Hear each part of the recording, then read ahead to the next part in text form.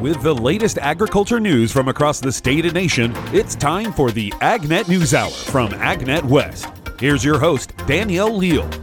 Hey everyone, Danielle Leal here, and thanks for getting your agriculture news with me today. If you were like me and were one of the attendees at the World Ag Expo, you were one of 108,233 people to explore the grounds of the International Agri-Center for that 3-day event. The expo welcomed folks from 49 states and 56 countries, all to check out the latest and greatest in agricultural technology and to make some business transactions. Brian and I were broadcasting live from one of our affiliates at the E.M. Tharp booth, and we had a great time. My favorite part was getting to see all of the top 10 new product winners. For more information on the event, you can visit worldagexpo.com. And now for today's headlines. The DWR announced increase in water deliveries. The Department of Water Resources last week announced an increase in the state water project allocations this year. The announcement comes as the state actively receives more rain and snow from the current storm. DWR now expects to deliver 35% of requested water supplies. That's up from 30% forecasted back in January, all to the 29 public water agencies across the state. That's an additional 210,000 acre-feet of water. Reclamation Regional Director Ernest Conant says, quote, "While we're cautiously optimistic, we are also cognizant of the uncertainties that exist in the fluctuating nature of California's climate, with the possibility that dry conditions will return." He added, quote, "We received a much-needed dose of rain and snow in December and January that helped boost the water levels at our CVP reservoirs. The projected runoff from the snowmelt later this year will further benefit the state as we head into the summer months. However, we are all too aware of the precarious nature of recent weather patterns and must proceed prudently as we move through the water year, especially with below-average storage in the state's largest reservoir, Shasta." As of last week, reservoir levels were as followed. Trinity Reservoir was at 32% of storage capacity and 56% of the 15-year average. Shasta at 59% and 93% of average. Folsom at 54% and 111% of average. New Malone's at 44% and 77% of average. Millerton at 51% and 101% of average. And the San Luis Reservoir at 64% and 95% of average. There's more than a month that still remains in the state's wet season, and there's still uncertainty about a return to warm and dry conditions before the peak snowpack date of April 1. The DWR is scheduled to conduct the next Phillips Snow Station survey on March 1st. Stay tuned as we'll provide you with those updated numbers. And with more on this topic, here's AgNet West, Brian German. The timing of the increased water allocations is helpful for cotton growers. President and CEO of the California Cotton Ginners and Growers Association, Roger Isom, said it was a nice change of pace to get that much of a water allocation at this point in the year. The fact that it's at 35%, I think exceeded everybody's expectations given the track record here over the last few years. But it's really, really good news. I mean, that's a good number. Could be, should be more, but we're going to take it. The other part of that is that it's not even March 1st yet, and they're making that announcement, and that's very helpful for us in terms of planting. Gives us some time to know, hey, this is what we've got, and this is what we can do, and that's helpful. Getting these late announcements in May, and that just it's too late. So we're happy about the number. We're happy that the announcement came out when it did, and we're going to keep our fingers crossed that these current storms are going to add to that. And maybe even, a few more storms down the road, and maybe we can even increase that more and increase the storage. I mean, that's the big thing, right? 3 years or 4 years of drought have really taken a toll on the big projects like Shasta and Trinity and that. So not only do we get a little more water to plant, a little more water to the cities, hopefully we can really get these reservoirs built back up to where they should be. I'm Brian German for AgNet West Radio Network. You're listening to AgNet News Hour by AgNet West. I'm your host, Danielle Leal. We'll be right back in just a moment with more agriculture news. Farm Employers Labor Service Compliance posters could save you thousands of dollars. Did you know that California lawmakers can be fined as much as $13,000 in government penalties if they don't have all the required employee and farm labor information posted for their workers? Avoid costly penalties and give yourself peace of mind knowing you are in full compliance with FELS posters. At only $175, this full set of laminated weatherproof posters eliminates the risk. Order yours at FELS.net. Welcome back to the AgNet News Hour by AgNet West. I'm your host, Danielle Leal, tossing it right on over to Sabrina Halverson with today's National Spotlight. In today's National Spotlight, we continue our coverage of the USDA's Ag Outlook Forum. During Thursday's session, Agriculture Secretary Tom Vilsack moderated a panel on the agricultural workforce. One participant was Dr. Inez Hannaran, Executive Director of the Washington Tree Fruit Research Commission. She talked about mechanized harvesting for specialty crops. I think we have a very unique situation where the growers have always been very forward-thinking. And over 50 years ago, they formed the organization, the Washington Tree Fruit Research Commission, with the goal of bringing automation and other things, technology to farms. For quite a few decades, we weren't very successful. But the growers kept on pushing, and one of the first things that they realized that they needed is more modern varieties that are actually used, that can be actually grown in a manner that they can ultimately be harvested mechanically assisted, and ultimately maybe with robots. And so we are in a very lucky situation that we have supported breeding programs that actually have that goal of producing fruit that can be handled this way. That has a nice side effect that these same fruit are also, for example, less affected by sunburn, an effect of climate change. So it doesn't have to be one, doesn't have to be at the detriment of the other. So we have, for example, a very nice variety, Cosmic Crisp, that is climate friendly, but it also lends itself to automation of harvest. The other thing that we often hear is like, okay, so but what about the safety of the workers? So one of the second things that we brought in is platforms. It's very dangerous to operate ladders in an orchard. People can fall off, they have accidents.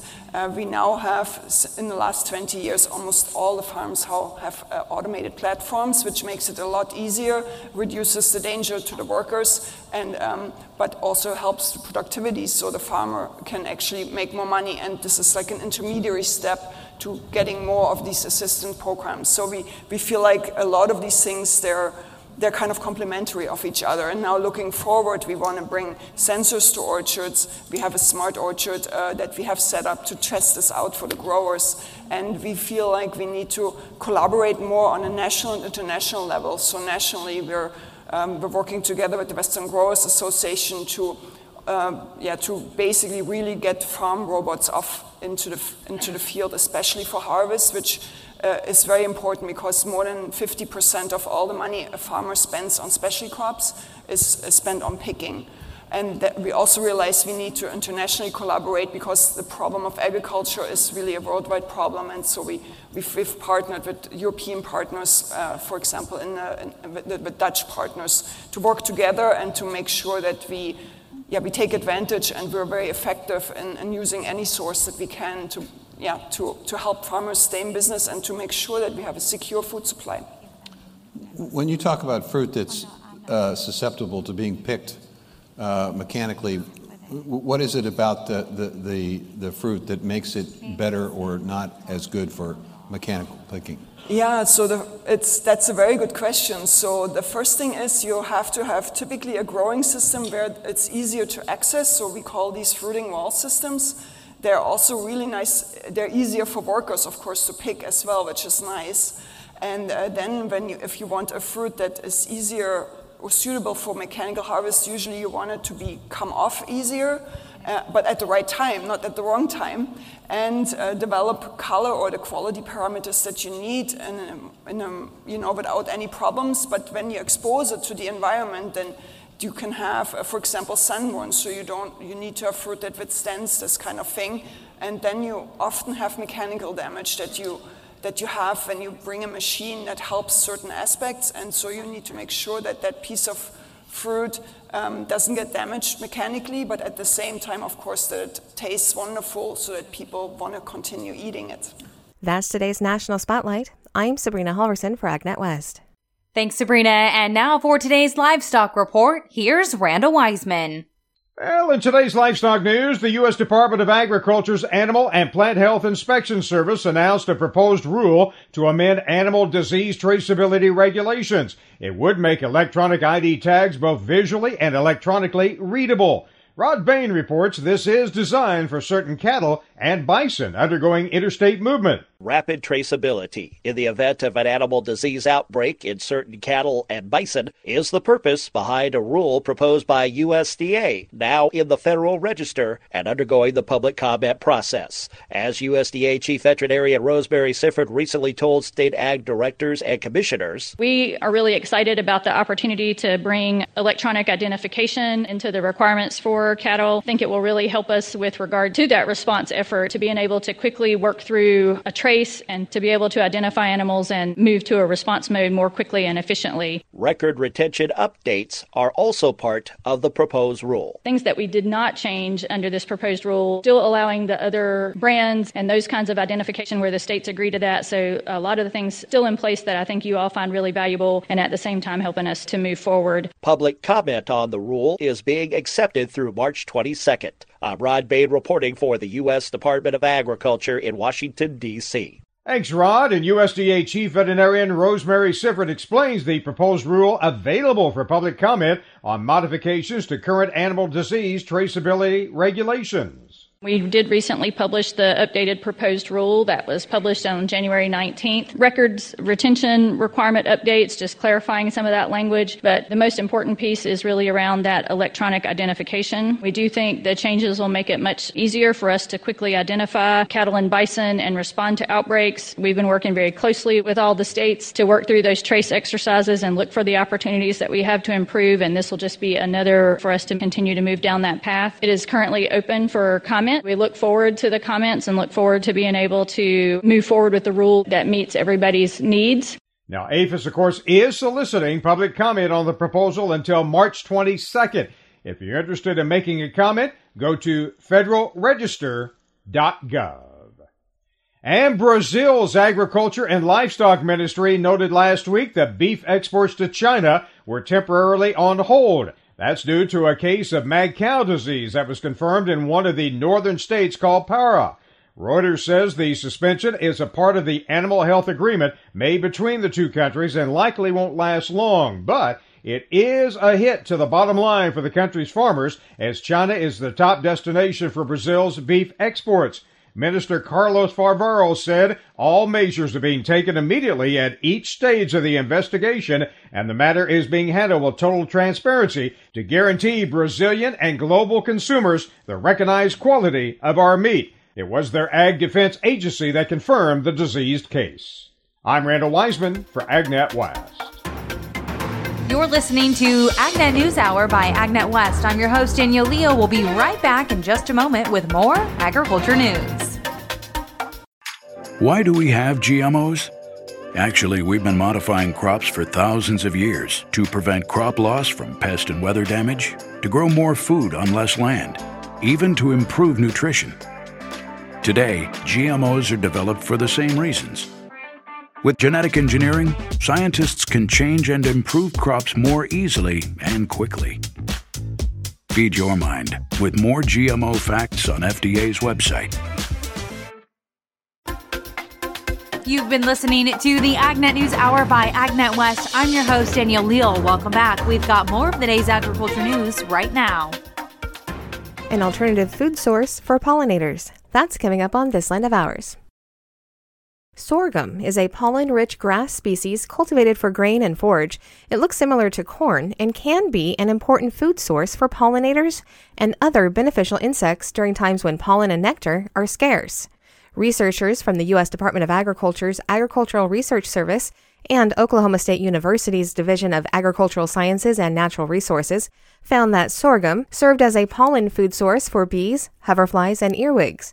Additionally, when sorghum is infested with sorghum aphids, which are known to feed on all types of sorghum, large amounts of honeydew are produced as waste. The sugary byproduct could be an alternative to nectar for pollinators and predatory insects, including flies, bees, wasps, and ants.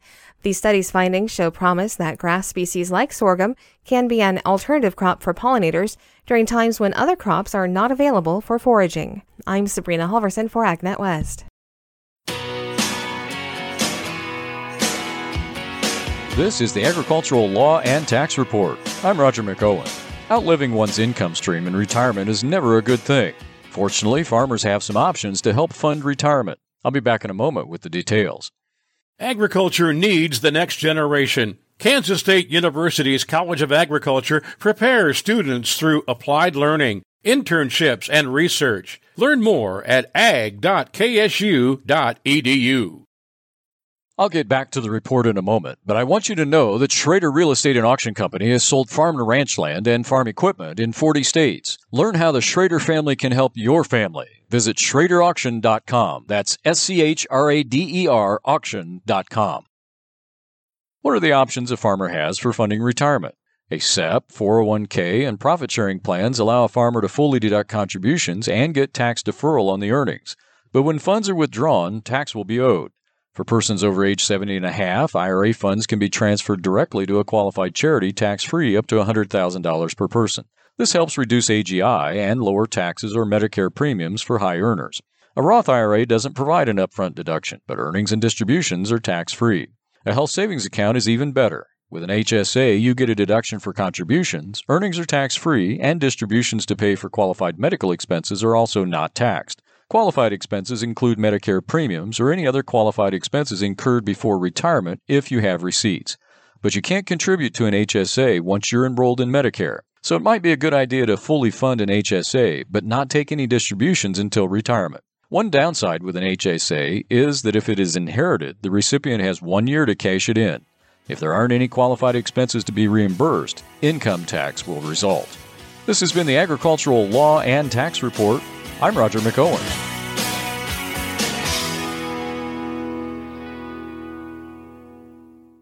And it's been 1 year since Russian tanks rolled into Ukraine and started a war that many thought would only last days or weeks, but has lasted now for 12 months. CJ Miller reports on the war's impact on the agriculture market. Quite honestly, I would not be surprised 12 months from now if we're still talking about it. And that's Carl Setzer, commodity risk analyst with AgriVisor. When the Russian invasion first began, commodity prices shot up significantly. But Setzer says the ag markets have since stabilized. It's definitely been muted here. And the reason being is the knee-jerk reaction was we're not going to get any wheat. That's where 20% of the world's wheat supply comes from.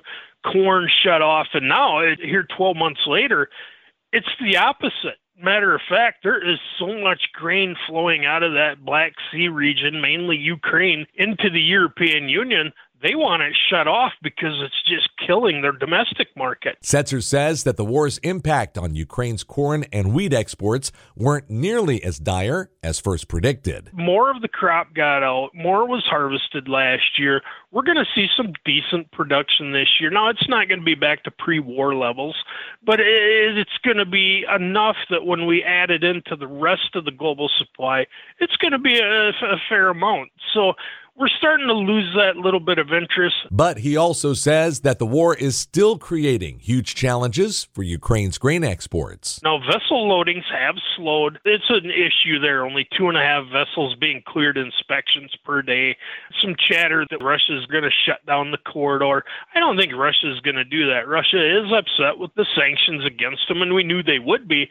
But the thing is, Russia doesn't want any new sanctions either. So that's going to help keep that corridor open. Setzer adds that the ag markets have also stabilized because of the expectations that this war could last for quite some time. This could be a long, drug-out war, and when you have that, the market does tend to just kind of look away after a bit. That has started to happen here, barring some huge black swan event. And when you're dealing with countries like Russia and Ukraine, you cannot rule them out. Grain exports out of Ukraine are down nearly 29% compared to the same time last year, right before Russia's invasion.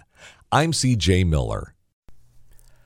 Last week we mentioned keeping an eye on the upcoming Personal Consumption Expenditures Index, or PCE. The index is the Federal Reserve Board's preferred assessment of inflation. The index rose 0.6% in January, above expectations. We saw how Wall Street reacted last Friday. The report adds to worries that the Fed will continue raising rates deeper into the year and perhaps more than just 25 basis points. The Dow ended lower for the fourth week in a row last week. The S&P 500 had its worst week since December 16th. But it's not all gloom and doom as we start the week.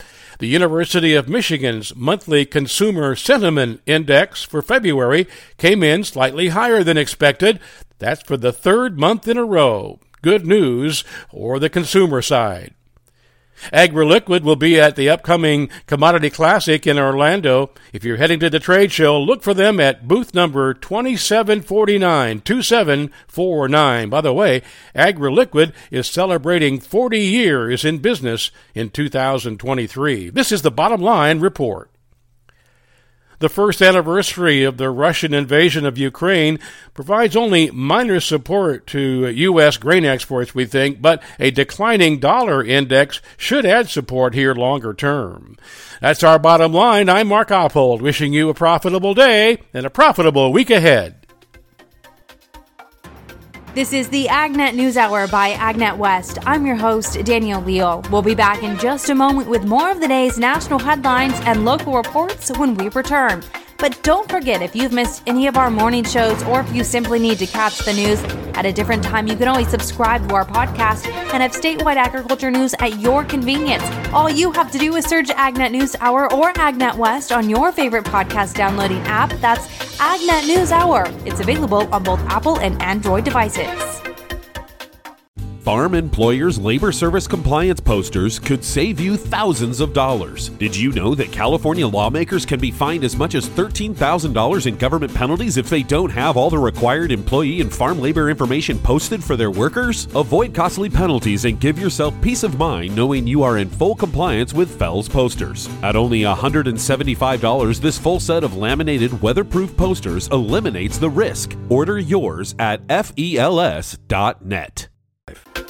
Welcome back to the AgNet News Hour by AgNet West, providing you with statewide agriculture news daily. I'm your host, Danielle Leal. Now let's listen in to more featured segments. 2023.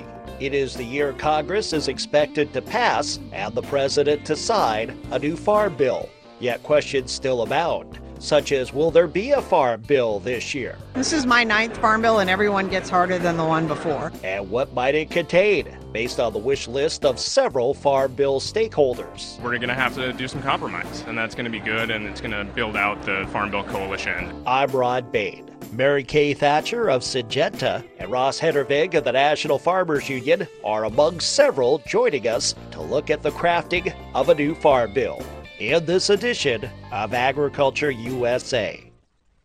Farm bills are legislation that must be approved every 5 years to continue and introduce long-range programs and policy under the oversight of the Agriculture Department. This omnibus spending bill contains several titles dealing with areas ranging from commodity programs to nutrition, conservation and rural development, trade, and agricultural research. Yet to several stakeholders and longtime participants in the Farm Bill process, it seems the challenge for Congress to adopt and the President to sign a new Farm Bill into law grows more difficult with each passing cycle. Mary Kay Thatcher has participated in 9 farm bills in various capacities, including her current role with Syngenta. She notes challenges that appear within the development of every farm bill. For the most part, farm bills, they're bipartisan. The hassles usually come in regionally. I think we just have to work to make sure that it does continue to be a bipartisan push and that everybody gets some wins and hopefully not too many people get losses. As well as the balancing act of funding farm bill programs. Will new and additional funding be earmarked?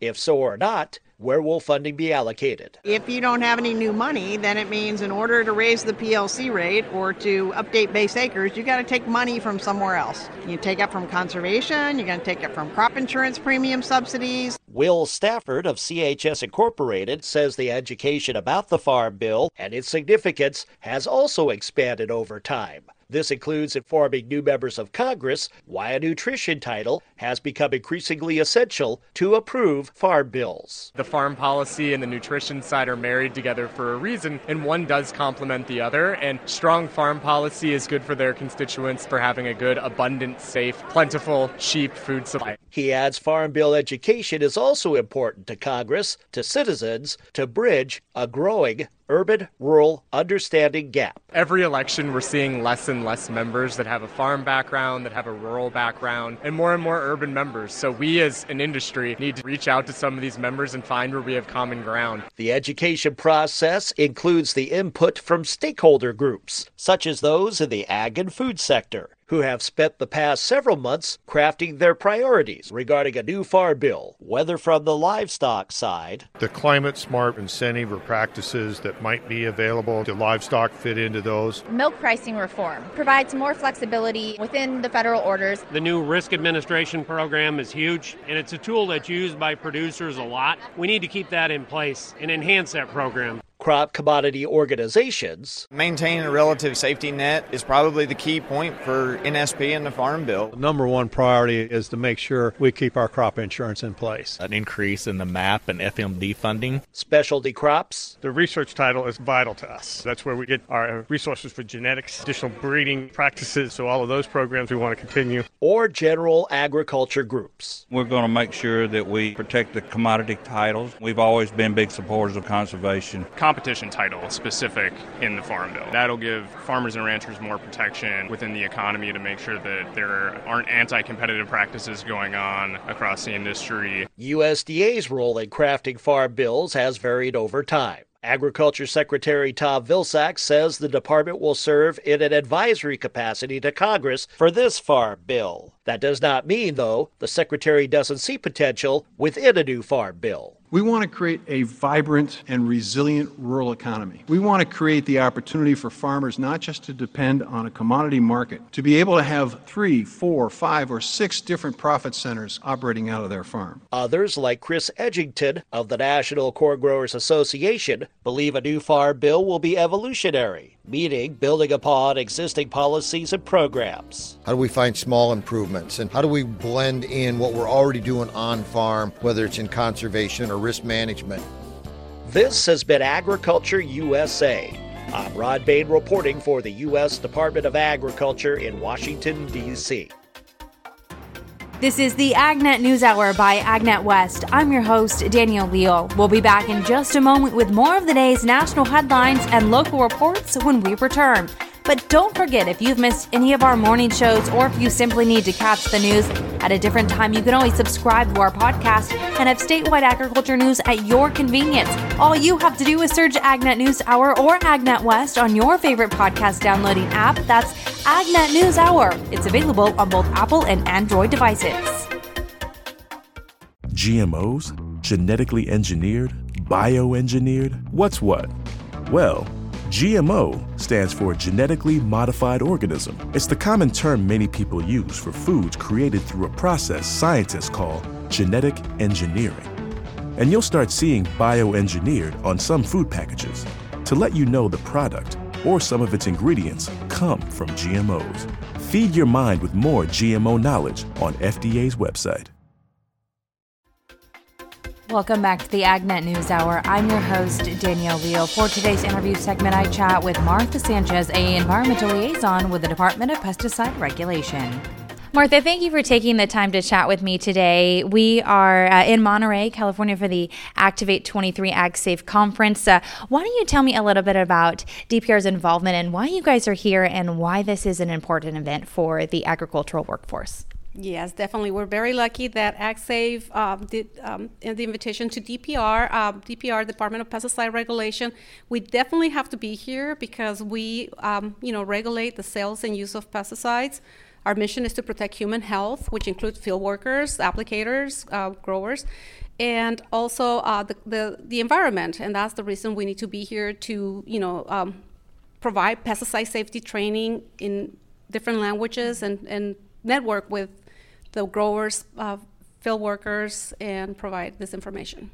I had an opportunity to sit in on your presentation earlier today, and right off the bat, you started off with a video. And what I caught from that video is right at the end, and I think you may have said it too, that California, throughout its rigorous testing, can present a clean plate for our consumers. So why don't you talk to me about the rigorous testing that goes into the DPR, from the labs to the agricultural commissioners? And you gave a number out that blew my mind. I think it was like 13,000 registered pesticides. So talk to me all about that testing process. Yes, definitely. Well, California has a robust program where we have inspectors, DPR inspectors, scientists themselves, who go out and collect produce samples from every areas, including farm markets, the ethnic stores, we collect samples, everything. And not only from those stores, but also the ones that are coming in from other countries. We work with on the border and make sure that the products that we collect, we send it to the labs. We have 2 labs right now. We have one in Sacramento, and this is in coordination with the Department of Food and Agriculture, and another one in Santa Ana. So what they do, they have scientists there, so they analyze it to make sure that they don't have high residue levels of unregistered pesticides that are not allowed in California. Once they find if there is a pesticide that it's illegal to be used on that crop, then they definitely, our inspectors will go back to that place, the supermarket, and will remove all that crop from being sold to the public. And yes, DPR currently has over 13,000 registered pesticides, and that includes not only agricultural, but antimicrobials and home and garden. And how does the DPR go about making sure that the folks who are using those pesticides, so the applicators, that they're doing it properly? 13,000, that's a lot. And I think you mentioned that some of the pesticides that are used in, let's say where I'm from, Tulare County, are different than that in Fresno County or maybe Yuba Sutter or down in San Diego. Yes, DPR, we have a program where we make sure that once the products come to California and they've been approved federally, we make sure that the data being sent in supports the registration. We require additional data from the manufacturers. For example, if it's going to, it's because we want to make sure, like if the product is going to be used in the Bay Area, that is going to be drifted off to the oceans, that is not going to affect our fish, our environment. So we analyze everything. We have entomologists, toxicologists, and chemists in the department who looks at everything. And, it does take time. A lot of manufacturers really get upset at us because they want their product to be registered now. Mm-hmm. And no, we're very thorough. We ask for more data. We ask to revise the label to add additional precautions. Mm-hmm. And, because we, in the state of California, we have the strictest laws and regulations when protecting workers from the state level, from the federal level. One of the more recent announcements to come out of the Department of Pesticide Regulation is the Sustainable Work Group, and they recently announced a roadmap. Well, I'll let you tell me what that roadmap is about and why it was released. Yes, the roadmap came from a group that, back when we were working on chloropicrin, on changing that. So we went a step forward and had moved forward with the group and said, why not create this sustainable pest management and reduce pesticide use in California. And that's why there was a group, and actually an urban group was created as well to create this roadmap. The roadmap is very detailed. We're going to have tools. We're going to be sharing information with pesticide advisors, growers, and hopefully everybody can join our effort on reducing pesticides use in California. for the sake of the environment and the community. And the roadmap, we are hoping, with everybody's support and help, to have it accomplished by 2050. So more information is out now. It's out for public to see and to join us. It's on DPR's website. Definitely reach out to us if you have more information or more concerns. But like I mentioned, there is two groups: the agricultural group, and the worker comes from different backgrounds. So from industry to community leaders to manufacturers to UC system, and also we have an urban group who also we want to reduce the use of pesticide products in the urban settings. Can you speak to some of the data that's been collected? Has the use of pesticide in the state of California decreased? Has it kind of stayed the same? Are folks more aware? Can you speak to that? Yeah, the data has been, this is something that I'm really proud at DPR. We have collected data throughout the years on everything. And one of the things that we have definitely, I'm really proud of, is that we have stopped register high toxic pesticides. We are using less toxic pesticides to control pests, because unfortunately they do exist, and we keep coming, and we have problems with those. But we definitely got away from the highly toxic pesticides, and we're registered the less toxics as well. And we do have an IPM program within the department, the Integrated Pest Management Program. So, and again, supporting that, you can use all these tools, and you can use pesticide as a last resort. So definitely we want to make sure that everybody is safe, that we're not using these pesticides as much as, if it's not necessary. You're listening to AgNet News Hour by AgNet West. I'm your host, Danielle Leo. We'll be right back in just a moment with more agriculture news. Farm Employers Labor Service Compliance posters could save you thousands of dollars. Did you know that California lawmakers can be fined as much as $13,000 in government penalties if they don't have all the required employee and farm labor information posted for their workers? Avoid costly penalties and give yourself peace of mind knowing you are in full compliance with FELS posters. At only $175, this full set of laminated weatherproof posters eliminates the risk. Order yours at FELS.net. You've been listening to the AgNet News Hour by AgNet West. I'm your host, Danielle Leal. Welcome back. We've got more of the day's agriculture news right now. Cover crops can be a viable option for growers on the Central Coast navigating Ag Order 4.0. USDA research horticulturalist Eric Brennan said that one of the tips for maximizing the value of cover crops is getting seed early and planting early. Getting your seed early is going to make sure that you've got seed to plant, but then planting as early as possible in the fall is going to make sure that that cover crop can grow as fast as possible and meet the Ag Order regulation biomass requirements as early as possible. So our research shows that if you plant early, you can meet your biomass requirement, 4,500 pounds of oven dry shoot biomass per acre. And the earlier you plant, from October 1st onwards, the faster you're going to meet that biomass requirement. So if you plant October 1st, it's generally going to produce the biomass in a fewer number of days than, say, if you planted on December 1st or even November 1st. I'm Brian German for AgNet West Radio Network. Climate smart commodity opportunities.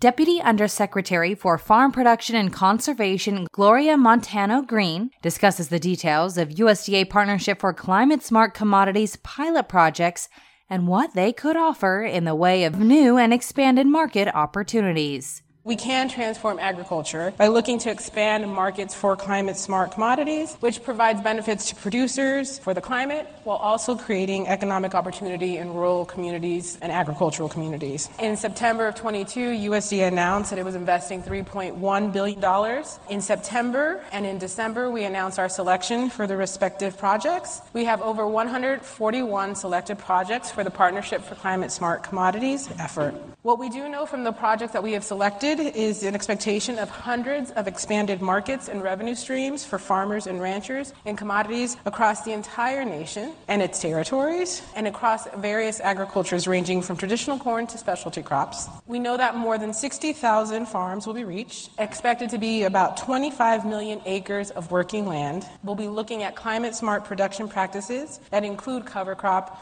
no-till, and nutrient management. To view a list of the projects, visit usda.gov. UC Cooperative Extension is hosting a Central Coast Wine Grape Seminar next week in Salinas. The event will begin at 1:30 in the afternoon on March 7th at the Monterey County Ag Center. Viticulture specialist in the Department of Viticulture and Enology at UC Davis, Matthew Fidelibus, will be giving a presentation on determining nitrogen nutritional requirements of grapevines. That will be followed up with information for adapting the CropManage irrigation and nutrient management decision support tool for vineyards and how to use evapotranspiration data for CropManage evaluation. UC Davis plant pathology specialist Akif Escalin will be giving a research update on sudden vine collapse and wood diseases of grapevines, and area viticulture farm advisor Larry Bettiga will be providing an update on local vineyard research projects to finish out the event. More information on the seminar is available on the upcoming events page at agnetwest.com. I'm Brian German for AgNet West Radio Network. A cyber attack temporarily shuts down Dole production. Food giant Dole says it recently was hit by a cyber attack that was determined to be ransomware. Industrial Cyber says the attack disrupted the company's operations and resulted in the temporary shutdown of production plants. It temporarily halted the company's food shipments to stores. A company news release says upon learning of the incident, Dole moved quickly to contain the threat and engaged leading third-party cybersecurity experts who've been working with Dole's internal teams to secure the company's system. An internal memo on February 10th told employees that, quote, Dole Foods Company is in the midst of a cyber attack and has subsequently shut down our systems throughout North America. 2 grocery stores in Texas and Mexico, contacted by CNN, said they hadn't been able to stock Dole salad kits on their shelves for days.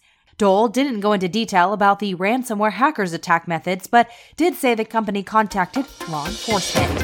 An AFP contributed to that report.